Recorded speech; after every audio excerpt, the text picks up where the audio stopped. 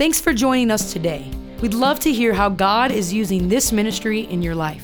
We encourage you to share your story with us at info@fellowshipgj.com. Also, if God is using this ministry to impact you, we want to encourage you to partner with us financially.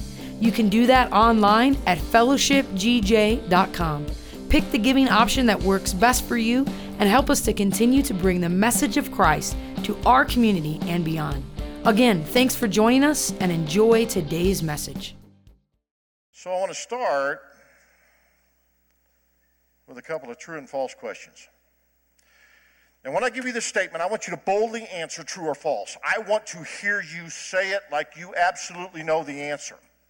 I want a bold answer, whether you're confused about the question or not. There will be no prizes if you get it right, but there will be some humiliation and public shaming if you get it wrong. I still want a bold answer from you. First question. We are living right now in the most desperately evil era in all of human history. Now, is the answer to that true or false? On the side screen? False.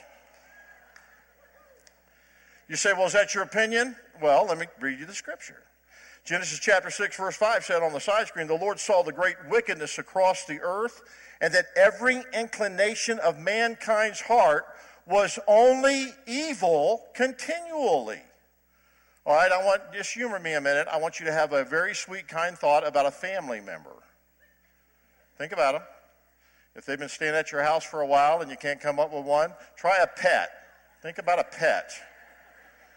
Oh, that's a sweet, okay, got it? Okay, that is proof that you are not you are not only evil continually. You're not that by a long shot. So prior to the flood, the Bible says that mankind was only filled with evil thoughts continually. There was nothing good in his life, in his heart whatsoever. That was prior to the flood. Here's the second question, because you did so good on that one. Here's another one. Now, this one is exaggerated to an obviously easy answer. So here we go. I want you to be bold. I know your confidence is shaken. The average lifespan of a human being on earth prior to the flood was 857 years. Now, is the correct answer to that true or false? Oh, look, did they put it up there? Okay, true, yeah. Very good, wow, and I am so impressed. That's good. That is true. God was really good in the Bible of letting us know how many years people lived on this earth. So if you lived here and you were in the Bible, he pretty much recorded when you were born, who you were born to. He also recorded how many kids you had, how many kids they had, and on and on and on, in the Old Testament. But he would also tell us how many years they lived. And prior to the flood, take a look at this list. Here's Adam, and here's some of his descendants, 939, Methuselah, 969, 912. And you go down there and look at Enoch. Enoch is like 365 years old when he dies. So man, he was cut short, wasn't he? Man. But take a look at Enoch, because this is a really cool story. The Bible says in Genesis chapter 5, verse 23, Enoch lived 365 years and walking in close fellowship with God. And then one day, he disappeared because God just took him. So in other words, he's out walking in the evening with God, talking to him about everything going on in his life. It got a little late, and God said, well, you're a little closer to my house than you are yours, so just come on. Just come on home. Wow. So right before God had Noah build the ark and sent the floodwaters to cover the earth because of this tremendous amount of evil that was going on, he decided that man was no longer going to live into their 800s and 900s. And he tells us in Genesis chapter 6 and verse 3, this is right before the flood. He says, the Lord said, my spirit will not always put up with humans for such a long time. In other words, they're driving him nuts. Living in the flesh. For they are only mortal flesh, And in the future, he says, their normal lifespan will be no more than how many years? So way to go, people before the flood. You've kept all of us from living into our 800s and 900s. If it were not be for their lifestyle, then we might still be living 800, 900. But what are you going to do living 800, 900 years? Does anybody really want to do that? Does anybody even want to make it to 120? I had a 40-year-old behind stage tell me, good Lord, I don't want to live that long. I'm already hurting at 40. But imagine this if you would. I mean, people back in that day. Right now, can you imagine your kids trying to buy you a birthday gift at 812? Some of you are 50 and your kids had no idea what to get you for Christmas. Nothing. And at 812, can you imagine that? Your son brings in another bottle of Old Spice cologne and you say, ha, ha, ha, thank you, son. Put it over there with the other 700 bottles. Thank you very much. God bless you. So then after the flood, here's the timeline. Noah, by the way, the Bible says in Genesis chapter 10 that all the nations of the earth descended from these families after the great flood. So Noah and his wife, his 3 sons, and those 3 wives of his sons went onto this boat, and all the nations and nationalities of the world came from that one family. Huh. And notice, if you would, on the side screen, Noah, he's 950. So Noah's family goes on and lives because God pronounced this after their family. So his family and his close descendants are like living still in, up here in the big numbers. And all of a sudden you see the numbers start dropping down. And notice, if you would, all of a sudden there's 6 and there's 2, 239, 230, 148. Look at that. And we're down there to Abraham, 175, Sarah, 127. Wow. And by the way, do you know how old Noah was when he fathered his first child? 500 years old. So, fellas, are you with me on this? When we get to heaven, we got to give Noah a high five on that one, don't you? 500 years, Noah. Wow, that was awesome. And then we get to Solomon. You remember Solomon? Solomon, he was smart, wisest man that ever lived. Hey, Solomon wrote the Proverbs when he was in his 40s. Solomon wrote Song of Solomon, love story, all about love, when he was in his 20s. And Solomon wrote that grouchy book in the Old Testament called the Book of Ecclesiastes when he was an old dude. But Solomon did a whole lot of things in his life. How many years do you think Solomon lived, considering the fact he lived a very long time? What would you all say? Shoot a number up. Oh, 80. 80. Who was Solomon's dad? David. King David. Oh my gosh. We talking about giant killing, lion stopping, bear slapping David. He did a lot, didn't he? He was the second king of Israel. Saul was the first. He made a mess of it. God set them all up. There's jealousy in there. David comes in with his mighty man. David got the mighty 30 men that just do anything for David. David did a lot of stuff. He got the David and Bathsheba story. Of course, it's a little scandal in the middle of it. But David had wives. He had a lot of kids, a lot of stuff going on. How long do you think David lived? And holler it out. Let's see it. 70. Now, did David get cut short? Do you think God looked at David's life and said, whoa, man, you didn't get, what everybody else got in 70 years? That's not very much, Well, let's see what the Bible says about the life of David. 1 Kings chapter 1 and verse 1, the Bible says, King David was now what? And no matter how many blankets covered him, he could not keep what? David was very old. At how old? Oh, my. Can I challenge you to do something? Walk up to a fellow church member tonight, male or female, who is 70 years of age, and just tell them, oh my gosh, you are very old. See how that works for you. But did not God call a 70-year-old child of his who passionately loved him? Very old at 70. Now, 600 years, a little bit further down the road, 600 years before Christ, the Holy Spirit inspired a writer in the Psalms to give us this verse in Psalms 90, verse 10. 70 years are given to us. Whoa. What, 800 to 900? Now we're down to 120, and now we're down to 70. 70 years are given to us. Some even live to 80. But even the best years are filled with pain and trouble. Soon, they disappear, and we fly away. Well, let me ask you a question concerning all the nations of the world. What do you think the average lifespan on the planet is today?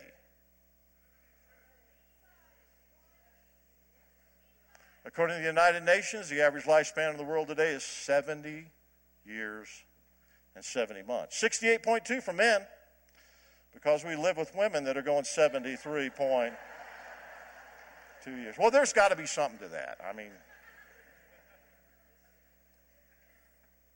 now I want you to do the math with me and track this for a second. If the average lifespan of a person on this planet today, and you know what, the United States is doing a little bit better than that, but we're not doing much better than that. But if the average lifespan is 70, that means that if somebody lives to be 80, somebody's dying at 60. And if somebody lives to be 90, somebody's dying at 50. Are you tracking the math? If it's going to stay an average of 70, with all of the health benefits, all of the billions of dollars poured into insurance, poured into medical research, poured into health care, let me share something with you. It's still never changing from 70. It never will. Okay. That encouraged you. All right. And then it says, that verse, Psalms 90 verse 10 said, but even the best years are filled with pain and trouble. Soon they disappear. What disappears? The pain, the trouble, the years? And the answer is yes. Now, if the best years are that way, and I walk up to you and I ask you, man, how's your year going? How's your life going? And you say, super great, no problems, no struggles at all. That tells me you're faith talking. And I like faith talking. I think you ought to do it. But a more accurate answer might be, I'm winning this fight and I'm learning from it so I can be more prepared for the one that I know is coming after it. Because what did it say? It didn't say the good years. It said even the best years are full of trouble. And then it says they're all going to disappear, the pain, the trouble, and the years. When's that going to happen, Lord? And God says, soon. Soon. You see, because God loves us so much, one of the best parts about this life down here that he has given us is that it's relatively short.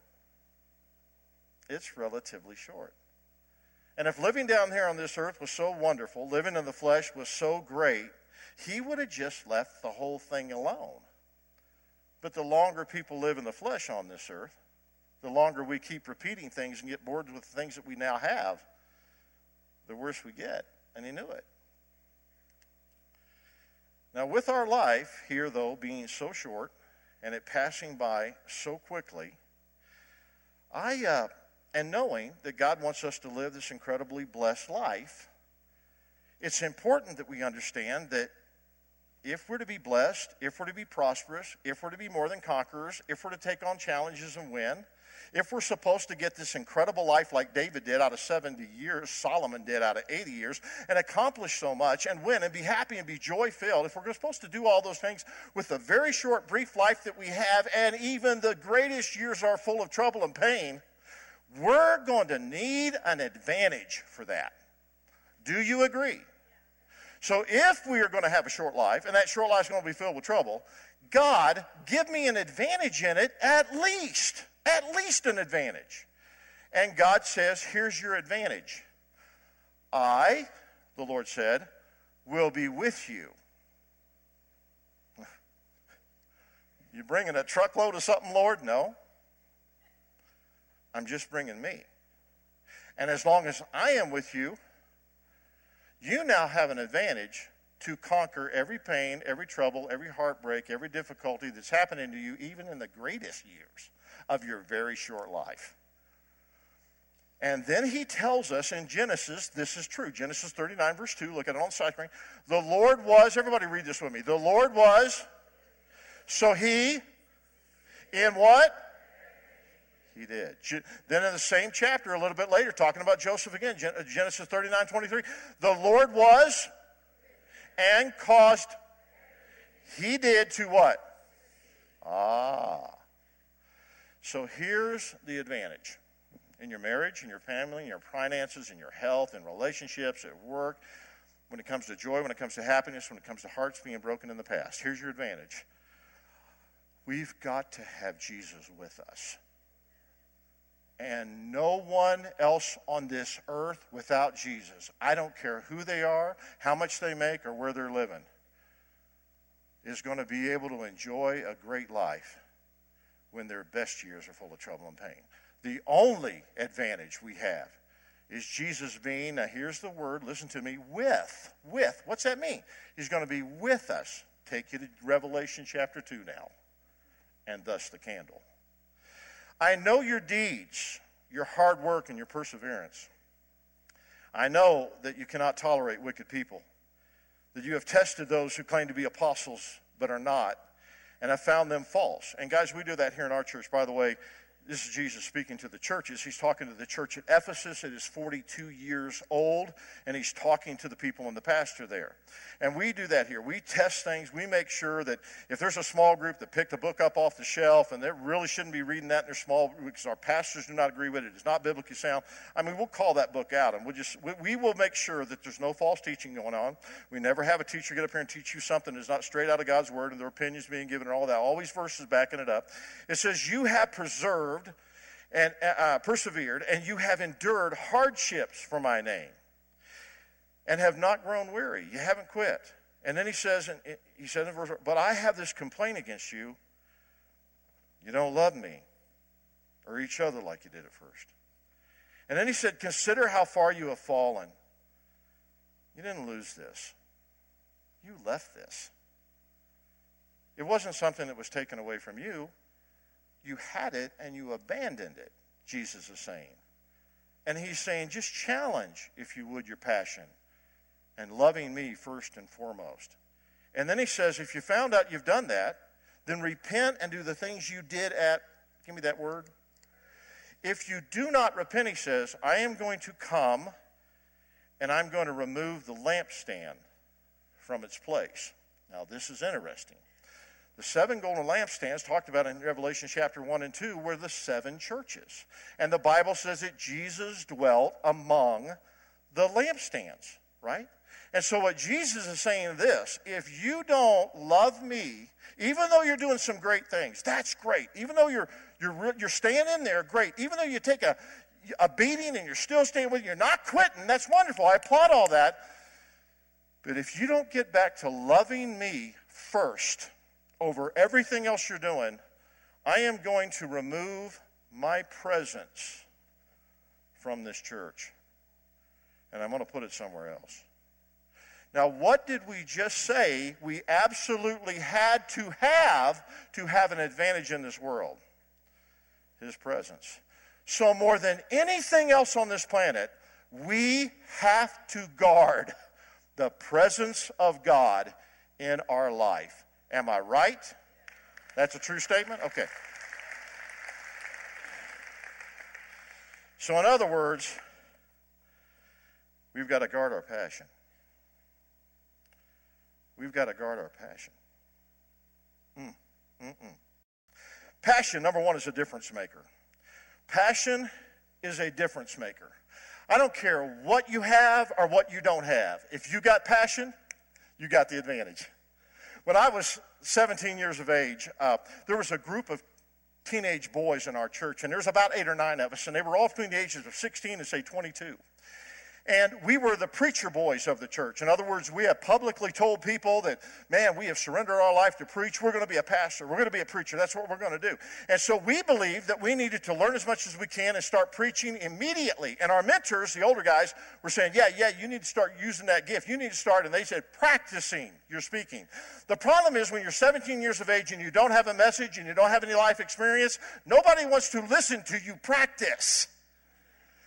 So we started a ministry where we would go to rest homes. And somebody said, hey, there are a lot of rest homes. Have you guys noticed a new rest home that's just like one block north of the church? If you go on 24 Road, one block, there's a little rest home there on the left, and it's like a year old. Well, those are the kind of rest homes, and in Fort Worth, they're called retirement centers, they're called rehab centers, they're called adult care programs, whatever.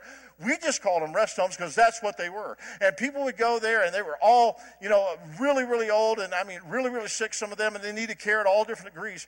But we would go, and I would be placed in, I'm to go to this particular rest home this Sunday afternoon at 1 o'clock, and I'm to be at the next rest home at 2 o'clock. So we created church services in the rest homes. So we would go in, and the homes were already lined up. They already knew us because we'd been there. And a group of two of us would go in, this one, and a group of two would go in there. And Anna had two girlfriends, and she sang in a trio with these girlfriends, and these teenage girls would drive to one of these different rest homes that they were scheduled at, and we would do a 20-minute service, 10 to 12 minutes of singing, because the older people loved the singing more than they loved the teaching, and they loved the older men loved looking at those girls more than they loved looking at me. And so they could keep their attention, and then we'd give 8-minute message. So that was our goal, an 8-minute message that would keep the attention. And the truth of the matter is, guys, we were practicing. And so every Sunday I would go at 17 years of age, and I'd go to a different rest home, and I would bring a message. Now, I had one message. I had one. I got it out of a little black book of sermons for clergy. And the message was how to have joy in your life, Jesus first, others second, and yourself last. If you ever hear a pastor preach that message, that is the oldest message on the planet, and he has nothing else to tell you. So I'm going in, I have no life experience, I have no teaching experience, I am scared to death, but boy, I'm passionate. Man, I got passion. I would walk into some of those places, and after the first time I got my feet on the ground just a little bit, somebody would go to me and say, Hooper, you lead the singing. Now, I led the singing at 17 years of age. I grabbed a hymn book. We sang 2 songs out of that hymn book. We sang Amazing Grace. How sweet the sound. Or we would sing, I surrender all. Oh, man. 'Tis so sweet to trust in Jesus. And I would squawk out that. Listen, and if Anna and the other girls weren't there, oh, man, it was me, and then that guy would teach. And then we'd go to the next place, and he would lead the singing, and I would teach. And we would go into some of these places week after week after week, and all of a sudden, man, the nurses got to know us, and the caregivers got to know us. And the thing about me is that many of the other ones just kind of fell by the wayside. I kept going. And so I would go by myself, and I would lead the singing, and then I would teach. And as I would walk into some of these places, I'm walking down and go, hey, everybody, it's church service time. Make it back to the cafeteria. Now, they just left the cafeteria. They were full, and they were sleepy. So I'd walk in, and I would walk up and down there. Hey, guys, church service time. Come on, let's go to the cafeteria. And I will be honest with you, there were some people that were asleep in their wheelchair with their head on their chin in the hallway. And I'd walk up to them when nobody was looking, and I'd go, hey, yeah, you want to go to church service time, don't you? And I'd just push them flat out asleep. That they'd wake up by an upright piano in the cafeteria, had no idea how they got there. And usually it was after my talk. But oh man, I had passion. I didn't have any life experience. I didn't have any messages. But man, I had passion. And when I would walk into some of those places, there was a 45, 50-year-old nurse that was in there, a black, heavy-set nurse. And I'd walk in and she goes, oh, Preacher Dan's here. Preacher Dan's here. That's way back before there was a Lieutenant Dan. I was Preacher Dan. Nobody else was Preacher anybody, but I was Preacher Dan. You know why? Because I had passion. Passion when I didn't have anything else. And pretty soon before I know it, the nurses were helping me gather people, and all the caregivers, they start bringing people down there, and they're helping. There'd be 4 people there sometimes, and 3 of them asleep. But now all of a sudden there's 15 and there's 20 being pushed back into a cafeteria for one reason and one reason only.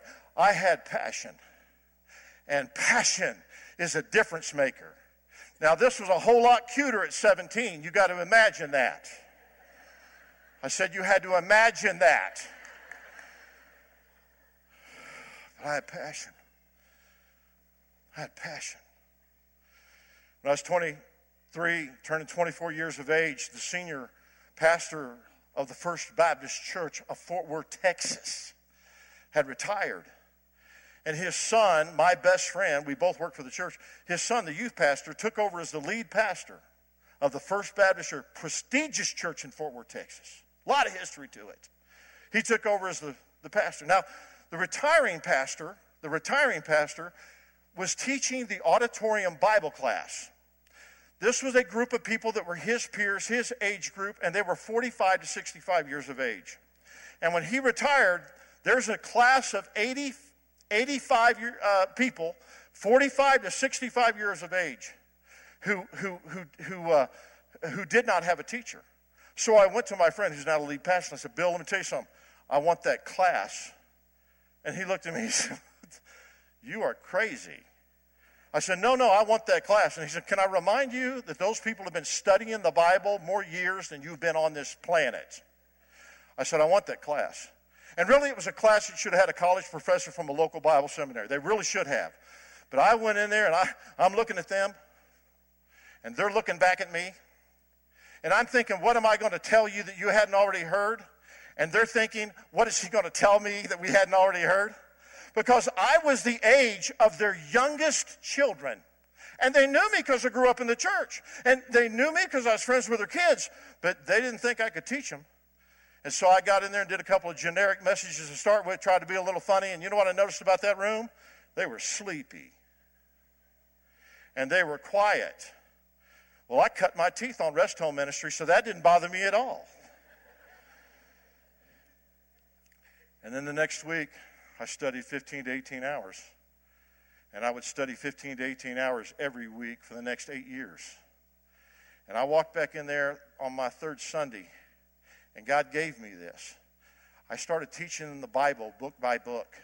I started in Genesis and broke down a summary of it, and in 1 week I taught them the entire book of Genesis, a summary of the beginning, the middle, and the end. Who wrote it, the year, the timeline in which it was written, and what were the number one stories in the book, and how they could turn to it and get to it and do that. That was Genesis, baby.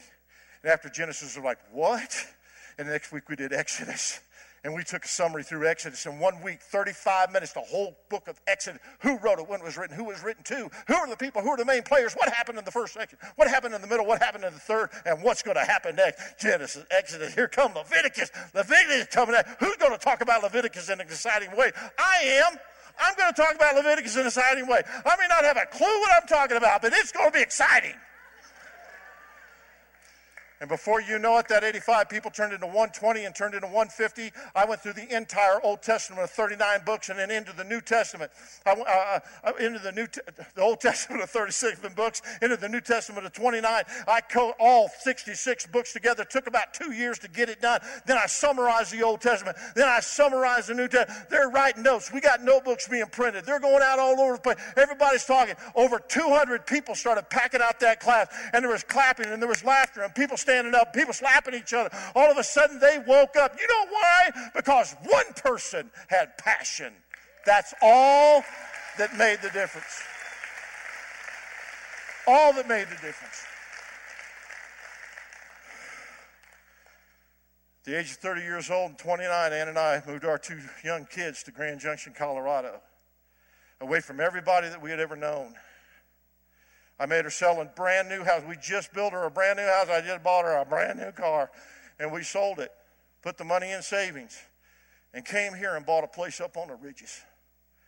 And I remember as we got into town, we pulled into a little A-frame building over on 17th and Elm.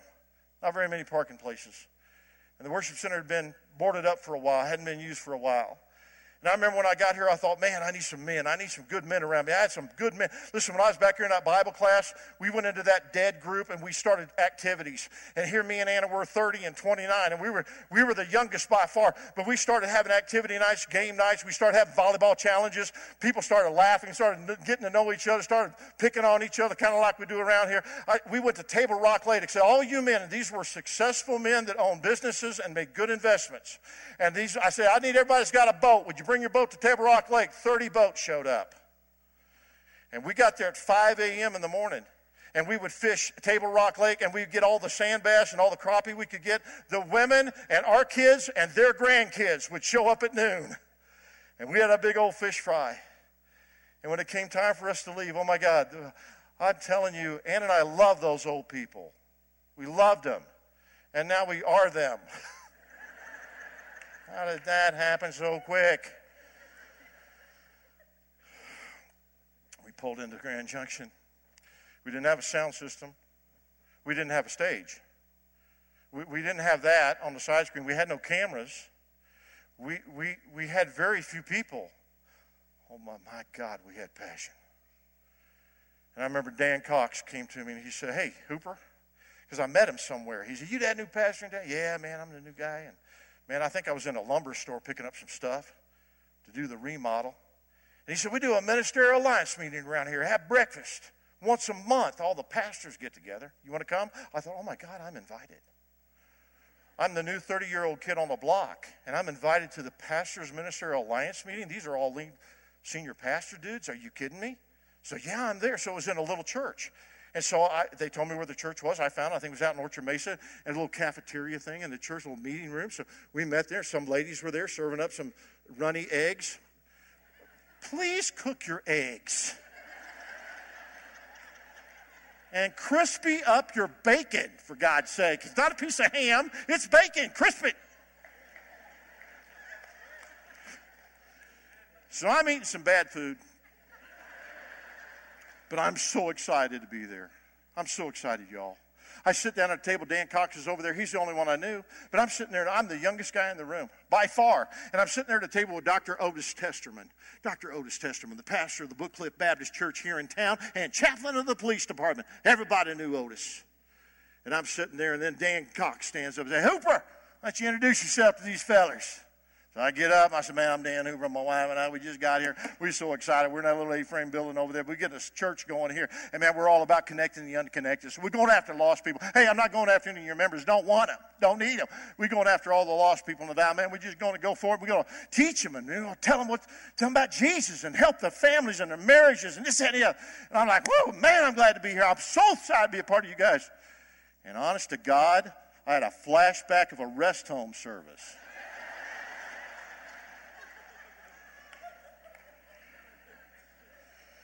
Not one person smiled. They didn't even try. So I sat back down. And none of these pastors got up and prayed for each other. None of them. They ate bad breakfast and left. And I thought, that's weird. But I was the new kid on the block, and I didn't want to start anything, so I just kept my mouth shut. And then Otis Testerman leaned over to me and said, "You want to have breakfast with me this week?" And I thought, oh, my God, yeah, I'll have breakfast with you. So I went home and told Anna how excited I was. There's a pastor at the meeting, and she said, "How'd the meeting go?" And I said, "Well, we'll talk about it some other time, but there's a pastor that wants to take me to the Village Inn on North Avenue and have breakfast with me next week." He said, "Oh, honey, that's so good. I'm so proud that you're hooking up with some pastors." I said, "Yeah, I'm so excited." So I went to the Village Inn on North Avenue, the one across from the golf course. And I'm there very early in the morning, and I beat him there. I'm having my second cup of coffee before he walks in the door. And he walks in and he sits down with me. And he starts telling me, "Hooper, let me tell you about Grand Junction. I've been here a while." He said, "You cannot trust the economy in Grand Junction. Oh, let me tell you about the bus. Let me tell you about what happened when oil shale pulled out of here and we lost families." And this, I'd already heard that story 15 times, and I'd only been here 2 weeks. But I let him run it out again. Oh, yeah, okay. I'm thinking, well, I still see houses, and there's still cars driving around, so there's got to be people that we're going to reach here. But I'm just being quiet. I'm just listening. And then finally at the end, he said, "I got one more thing I want to tell you." And I thought, here comes the encouragement. And this is exactly what he said. "Pastor Hooper," or he called me just Dan. He just said, "Dan, this is not Fort Worth, Texas. And this is not Denver, Colorado. And you do not fit here." And it hurt my feelings. And I went home and told my wife, and anytime somebody hurts my feelings, I'll be over it tomorrow. She'll get over it in 16 years. But a few days later, I told Anna, I said, "Hey, guess what?" I said, "What?" "I don't fit here. And you don't fit here either. And come to think of it, I've been a misfit my entire life, everywhere that I have ever been. Everywhere. And we seem to have gathered together a whole bunch of misfits.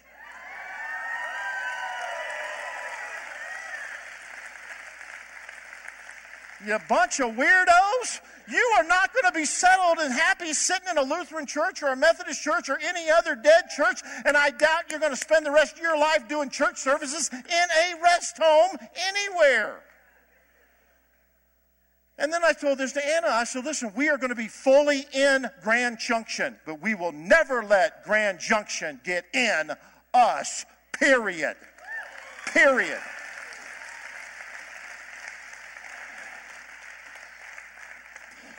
Totally off subject.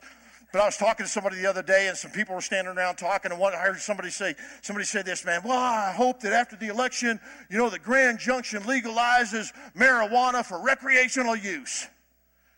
And I said, yeah, man, that's all we need. We need the more of the workforce of Grand Junction to be lethargic, sleepy, and apathetic on their job. That's what we need. Yeah, that's exactly what we need. More of that.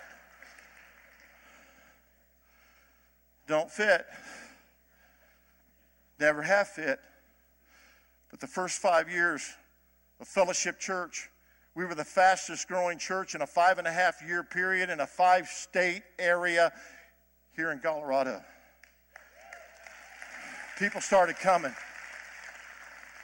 And I promise you when I tell you this, we didn't have anything but passion.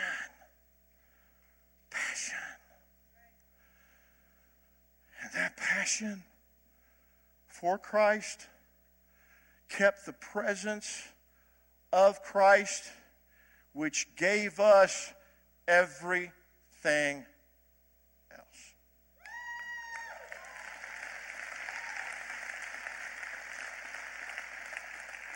I met a couple of guys 20 years ago. Randy Roman, where you at? Hey, there you are over there. When you were younger, you used to stand up and do that. But, dude, I met you and your wife and your kids when you first came into town. I don't know if you remember this or not, but you came in, I think, from Florida, Boca Raton or someplace like that. I don't know where you, someplace like it, but you came in and I met you and I, what are you doing here, man? And you said, let's start a chiropractic center. I said, oh, my gosh, you a doctor? Yeah, I'm a doctor. And then you wouldn't shut up for the next 30 minutes. I just asked you a simple question. What are you doing here? And health and body belongs to God. God made the body. God to fix the body. I think he gave me 3 coupons and I don't know what else.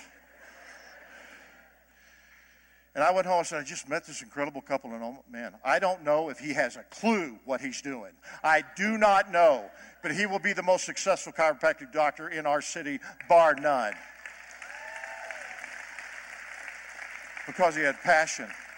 And he went from a little tiny, I remember your first office, that little old ratty fur of one store. You've been in that parking lot, and that was a ghost town. You went into a ghost town strip shopping center. A ghost town. And when you drove by it on 7th Street, the whole parking lot was empty except for in front of Dr. Randy Roman's office. It was absolutely packed. Passion. Eric Lusby, where are you? Eric, where you at, man? Oh, you stand up. Well, you're a little younger than the doc over here. I met you, Eric. This is what I said about you. I don't know anything about Eric.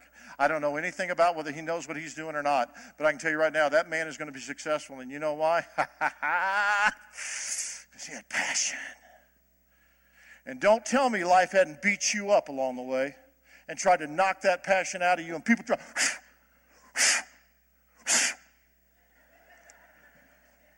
But you held on to it. You held on to it. And you endured and you persevered. And you kept your passion, and now your name's on a brand new office. Those are the biggest letters of a man's name I've ever seen anywhere in the office. Honest to God, those letters are taller than you are standing straight up. Wow.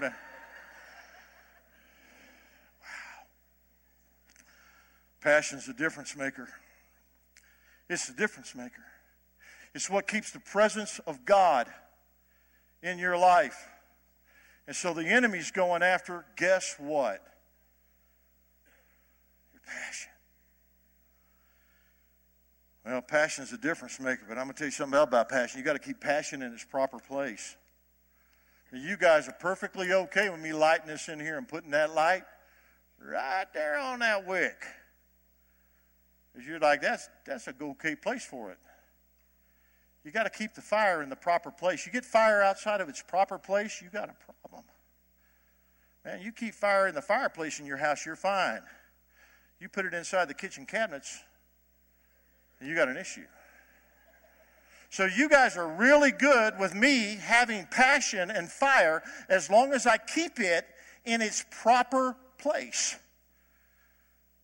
But what if I take this fire and I lay it up the side of your hair?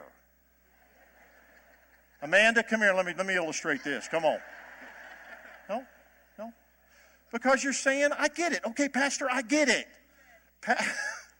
Passion has got to be in its proper place. And anytime you don't keep passion in its proper place, Jesus, passion in the wrong place will burn down your house and destroy everything you've ever had.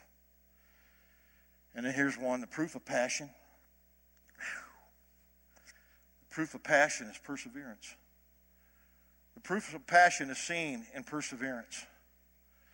Have you ever seen these television shows and right before the cutaway, here's a man and here's a woman, they meet in a bar, they see each other on the street, and all of a sudden they're fumbling, hanging on to each other, going up a staircase, and they're taking off their clothes, and right before the cutaway, man, they're taking off clothes, and man, they're just all over each other, and you go, whoo, that's passion. That's not passion, that's attraction. Passion perseveres. Can I tell you what passion looks like? My mother's 87 years of age. I wrote her a letter the other day. I said, Mom, remind me, how many years were you married to Dad? She wrote back, 52. We were going for 100, but he chickened out. And then in parentheses, she wrote these words, your dad would have thought that was funny. Love, Mom. Let me tell you what passion is. Passion is after 52 years of marriage when my dad was in a rented hospital bed where my mother's dining room table used to be, and she would walk in there and take off his clothes to help bathe him because he couldn't do it anymore by himself. That is passion. That's passion.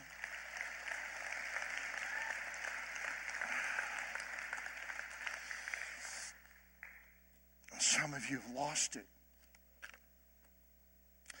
You've lost it. And the scary thing is that it's the only advantage you're going to have on this planet.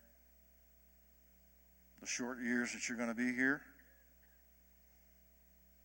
it's the only advantage you have. Now, the cool thing about our Heavenly Father is that He said to this church at Ephesus, He didn't say, get it back. Get it back, or I'm going to burn this church down. He didn't say, get it back, I'm going to stop paying the bills. He said, get it back, or I am going to take my presence out of this place. You are either going to have me first in your life, or you're not going to have me at all in your life. That's simple. That's simple. It's a difference maker, isn't it, Doc? It's a difference maker, isn't it, Eric? Amanda, it's a difference maker, isn't it? Can I tell you something about Amanda? When Michael Mock left this church as our worship pastor and moved with his family to Colorado Springs, it was a positive move, all great. We all looked at Amanda, who was his personal assistant, and said, you can do this job. And there was a fear and a terror that came over her. She thought, I don't know, man. I don't really play instruments very well. Doodle on a piano, but I can't write music. I don't really know how to arrange. And at a God encounter, don't make me cry. At a God encounter in the mountains, the staff was worried whether or not we had a worship pastor or not. And Amanda was standing up on the stage with you, Joe, and with you, Julie, and she started to cry. And she got off the stage during worship. We're looking at her like, hey, you're doing your job. She walked off the stage. She got on the floor, and she lost it. Lost it. She stayed there for a while. And she got off the floor. And she walked back up on the stage, knowing she didn't have anything else. She had passion. And that alone started bringing everybody she needed around her until she's become one of the greatest, best loved worship pastors in our country.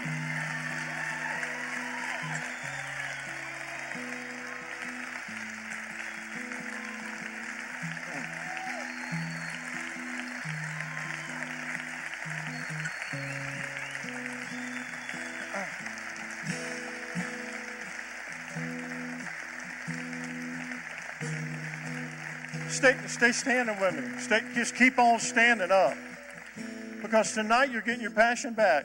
Tonight you're going to wake up the joy that you lost. You're going to wake up the happiness that's been gone. You're going to wake up that conquering spirit that every time you try to do something for God,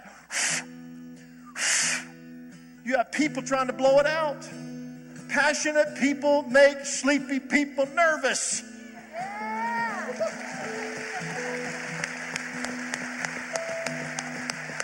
Because your passion shines a big light on the lack of their effort.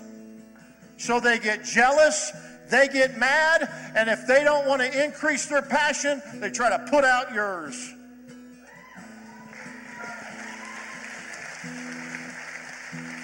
But some of you let them. And doggone it. Doggone it. In 27 years, I think 2 or 3 times, I slipped a little bit. And started looking like other pastors. I got a little tired and just cranked it back a little bit. I mean, people are still getting saved, but the wick just kind of went. It just went down to a little more than a smolder. Oh man! And then we fire that passion back up again, and people in Grand Junction started calling us a cult. Anybody hear it? Anybody hear it? Come on, you heard it. Some of you said it till you got here and got that rubbed off on you, and you said, oh, no, they're not a cult. That's the Holy Spirit.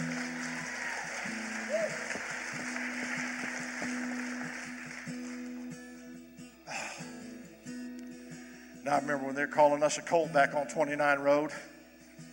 I just went with it. I said, yeah, but we only kill chickens one Sunday out of the month. Next Sunday's chicken killing Sunday. Y'all come, bring the family. We're going to eat them after we kill them. Bunch of weirdos. All because of one thing. Passion.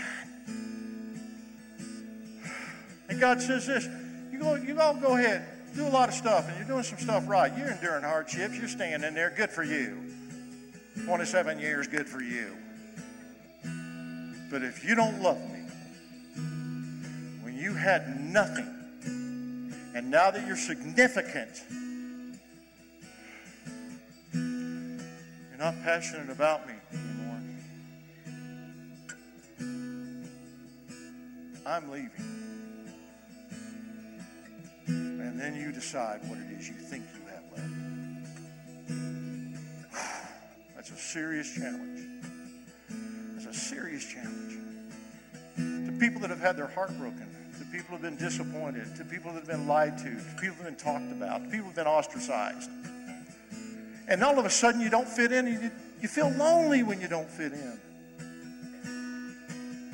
So you try to start looking like everybody else and just lower the flame, lower the flame, lower the flame. And our Jesus says, no, you won't. There's 3 groups of people in this church right now in this room. Three groups. There's There's those of us that are on fire for God, and we love Him right now more than we have ever loved Him, and we have never been more grateful to Him for what He has done than what we are right now. And this revival is about us pouring out our love to Him and thanking Him. And Christmas was that way, and Thanksgiving was that way, and we love Him more than we've ever loved Him before in our entire life. Group 1. Group 2. Jesus has never been first in your life. You were saved, so as by fire, the book of Jude. But if Jesus were to say, return to the love you had for me at first, what would He really be getting? Take a look at what it means to put Jesus first up here. The first moments of every day, the first day of every week. Wait a minute, you want me to have waffles with you? I'm sorry, that's the Lord's Day. I'm not going to go have waffles with you on the Lord's Day. Well, why not? Come on to that. Well, no, you can come to church with me on the Lord's Day, and then we might go have waffles. And I really don't even know why I'm talking to you all about waffles. But at the same time, I'm not doing anything on the Lord's Day. Duh, it's the Lord's Day. I'm in my house of God, worshiping my Lord. And some of you, really, honest to God, some of you go 4 weeks and not even go to church. But you've never had Him. What in the world? When you got saved, He gave you a home forever in heaven, the greatest life you could possibly live, the greatest partner you could possibly have. How could you not be crazy, radically, passionately in love with Him from day one? And if you slip, you slip. But at least on day one, you should have had it. Jesus first moments of every day, first day of every week, first portion of every paycheck. Duh. These are duh things. And the first consideration in every life event. Should I date that person? Should I marry that person? Should I work here? Should I work there? Should I sell this house? Should I make that investment? Jesus. Thanks for listening to this week's message at Fellowship Church. If you have not made Jesus Christ your Lord and Savior, we want to give you the opportunity to do that right now. The Bible says in the book of Romans, if you declare with your mouth, Jesus is Lord, and believe in your heart that God raised Him from the dead, you will be saved. You can do that right now. I just want to encourage you to pray this prayer with me. Dear Jesus, I am a sinner and I need forgiveness. Please forgive me of my sins. I believe that you are Lord, that you died on the cross for my sins, and that you rose again. And God, I thank you for that. I ask you now to be my Savior, to guide my life, and to give me a home forever in heaven. And God, I ask you this in your precious Son, Jesus Christ's name. Amen. If you just prayed this prayer for the first time, or if you need prayer, we would love to hear from you. You can contact us at 970-245-PRAY or at prayer@fellowshipgj.com. Thanks again, and we hope to see you next week.